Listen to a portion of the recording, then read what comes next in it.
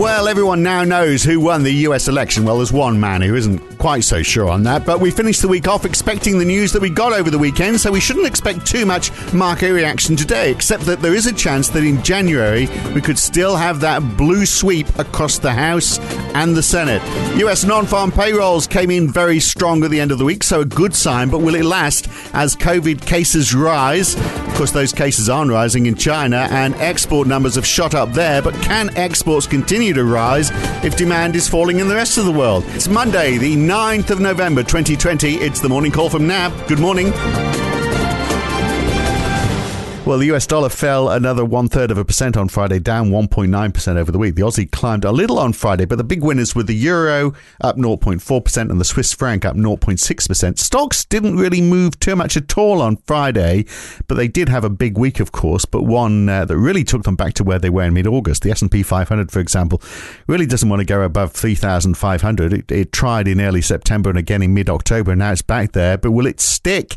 The same with the Nasdaq. It's hanging shy of the 12,000 mark, just like it did in mid-October. The big moves on Friday were in bond yields. 10-year Treasury yields up 6 basis points, up to 0.82%. They almost got up to 0.9% last week, of course, which is the highest since June. 10-year gilts up 4 basis points on Friday too, and up 5 for Kiwi 10-year bond yields as well. The New Zealand dollar, incidentally, reached 68 US cents on Friday night, which is the first time for more than 18 months. But on Friday, even though we assumed that Joe Biden would be the next president of the United States, we couldn't be entirely sure, but now we know. And Tapas Strickland is here, Director of Economics for Markets at NAB in Sydney. We know who won. We don't know, of course, and we won't know until the 5th of January, who takes control of the Senate. And there's still an outside chance that the Democrats will have control of both the House and the Senate, isn't there? Good morning, Phil. Yes, it has been quite an interesting weekend. Obviously, Biden is more likely to be president, with most media desks now saying that Biden has won the presidency. But for markets, that has already been factored into their thinking for some time. So what they're really looking at now is the Senate race, as you're stating, and those are two runoff elections are going to be held on January 5. And betting markets are ascribing about a 25 to 30% probability that the Democrats could win those two Senate races, which would give them a workable Senate majority, and that would be a very big tail risk to markets, which are very much trading with the view that the Republicans maintain control of the Senate. So I'll be watching that quite closely and how the polling is going in the lead up to January 5 there. As for why betting markets are only ascribing around a 25 to 30% chance, when you look at the votes within those two Senate races, Republicans got the majority of votes but didn't quite get over that 50% threshold in either of those races. So the Democrats do have to do a lot of work in order to turn around the votes there. But also just worth noting that looks like Georgia actually went to Biden. So there is still hope that the Democrats could possibly swing those two Senate races, and that would be a very big game changer for bond yields. As you're noting, Phil, yields did go up to 0.9% in the initial aftermath of the US count, as some had thought that a Democratic blue wave was about to sweep. Yeah, well, I mean, it's not, maybe it will, who knows? But look, in the background, Donald Trump's demands for a recount and court action. I mean, everyone obviously is suggesting this is going to go nowhere. By the way, I'm on his email list. Over the weekend, I got an email every hour. Some hours I got two asking for me to donate money for the Fighting Fund, the Trump Election Defense Fund. Every patriot needs to step up right now and defend the integrity of the election. That's what they're saying. But I mean, it seems like Republicans are swiftly distancing themselves from him. So we're not. I mean, this is just really is a sideshow, and we're not going to see any market reaction to any of this, are we? Because he's not going to make any headway on that. I don't think so either. And just worth noting, there's a few Bloomberg headlines coming in saying Trump's advisors view legal challenges to Biden as futile. So it looks like his advisors are leaning towards the same view as well. Yeah. Also on Friday, it wasn't just the elections. A bit sad, really, for Donald Trump that the payrolls on Friday night from the US were so strong. 634,000 new jobs. The Unemployment fell to 6.9% in October, which is quite a bounce, isn't it, from 8.4% in August. I mean, we still, of course, over 11 million people out of work, but a big step in the right direction. Oh, very strong payrolls print, and there had been some notion that the pace of payrolls growth was slowing, as you've seen some of that high-frequency data in the US start to turn lower. We're still very much of that view, and just worth noting, a couple of US banks on Friday did cut their growth forecast for the US for Q4 and for Q1 next year, but I guess we'll just have to wait and see for those kind of factors to start playing through the labour market. At least the implications of the initial headline report was less likelihood of an interim US fiscal stimulus deal in the lame duck session of Congress.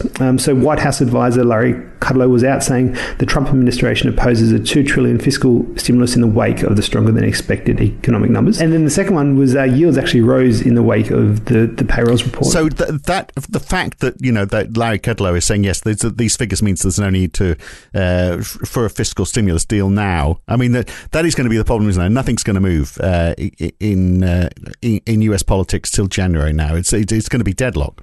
Definitely. And I guess we'll just have to wait and see until the inauguration day for that deadlock to start easing a little bit, but the worry is with a Republican Senate, if the Democrats don't flip those two Georgia Senate races, that you still get a lot of intransigence in Congress going forward as well. And so what is going to be the response for all of that if it looks like there is going to be a blue wave? Because you would have thought, that Joe Biden wants to raise corporate tax to 28%. He wants to push up minimum wages. He wants higher capital gains tax.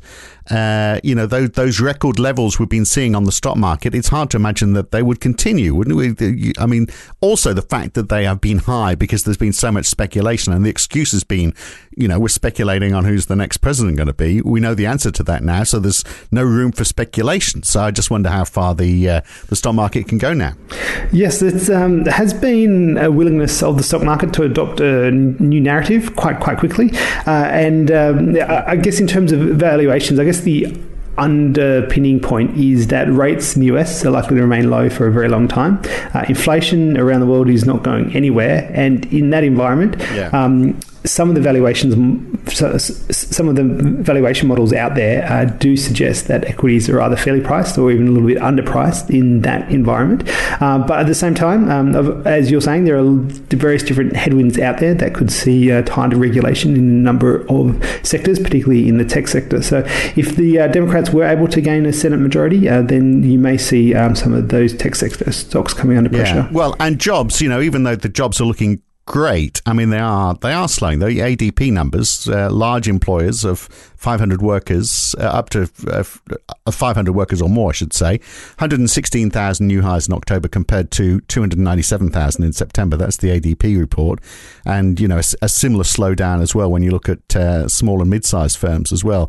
And then on top of all of that, that's in the past. What's happening next? And you look at the numbers of COVID-19 cases. I mean, it's bad in France. They've had several record days. It's not looking great in the UK, although perhaps things are starting to plateau. The death rate is still going, but the actual number of infections seems to have plateaued. So maybe the lockdowns are working. So maybe lockdowns do work. But you look in the United States, they've had the highest daily numbers since the pandemic began. They've got 4 days in a row where those numbers are rising. They need to do something about it, don't they? Yeah, so it looks like probably tighter restrictions in the US. I think there's still fairly high bar in terms of lockdowns, and it would definitely be a state-specific thing. It wouldn't be from a national federal government level in the US. And when you look at the high-frequency data, there is some notion that consumers and households are already starting to self-isolate. When you look at restaurant bookings in the US, they've fallen quite sharply over the past couple of weeks. So there is some notion that the high-frequency data is saying that the US economy is set to slow in the next coming weeks. Now, to Australia, the RBA, the Statement of Monetary Policy on Friday, another disclaimer for negative interest rates. They're adamant it's not going to happen. Yes, that's right. So I thought the statement on monetary policies had two interesting notes. So as you're noting, further pushback on negative rates there. And as such, if the RBA sees the need for further stimulus in Australia, that's going to be on the QE program. So I think just given where the RBA's forecasts are, I think there's a fairly good base case that the RBA would probably need to do more in terms of additional QE. And then in terms of anecdotes on the inflation outlook, the bank's liaison program notes that 25% of firms have implemented wage freezes and 30% have already implemented those wage freezes. So I think in that environment, with a lot of labour market spare capacity, there is a chance that inflation gets entrenched at lower levels for a longer period of time. And China, what about China's balance of trade at the end of last week? A big increase in exports, up 11.4% year on year for October. Imports were up just 4.7%, which is why we saw a big rise in the balance of trade, a surplus of $58.4 million, which is a lot more than anticipated. Yes, very, very strong Chinese trade numbers. Some people were citing that just given the rising coronavirus cases around the world, maybe that export figure will come under a little bit of pressure in the coming months ahead. But another stunning set of numbers, and plays to the view of China having controlled the virus back in March and being able to recover quite strongly since then. Yeah, well, and the Alibaba sales day is on this week as well, the 11th of the 11th. They've got 2 million products on sale, which is twice the number of last year. So, of course, this is the month, isn't it, where we have all the sales. We've got that, and then we've obviously got the Black Friday deals as well at the end of it, which has already started. I bought a vacuum cleaner yesterday on an early Black Friday deal. So, the push is on for retail around the world. So it'll be interesting to see how quickly that bounces back. Look, today, building permits for Australia with final numbers. So nothing new there, probably. Trade numbers for Germany for September. A couple of interesting central bank speakers, Christine Lagarde from the ECB, Andrew Bailey from the Bank of England, both making speeches this evening. I wonder if they'll talk much about this new world order.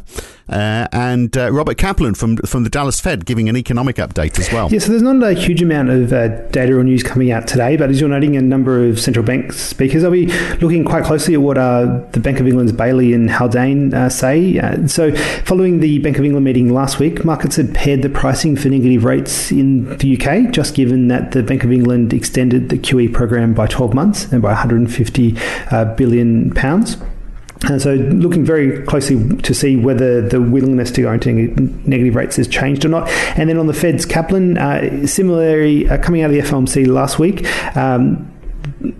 Powell did say Fed officials had discussed the options around QE, including the ability to shift the composition, duration and size of that bond buying program if necessary, and looking at Kaplan to see exactly what would bring the Fed over the line to get that to do those changes. Well, it is going to be a fairly quiet week, not just a quiet day to day. It's a fairly quiet week as well. And we get the RBNZ middle of the week, of course. And Gavin is adamant. He told me last week that we're going to get the details of a Brexit deal on Friday, he said. So we're holding him to that. I don't know what you think about that. I wonder whether Boris is going to be shifting his position now.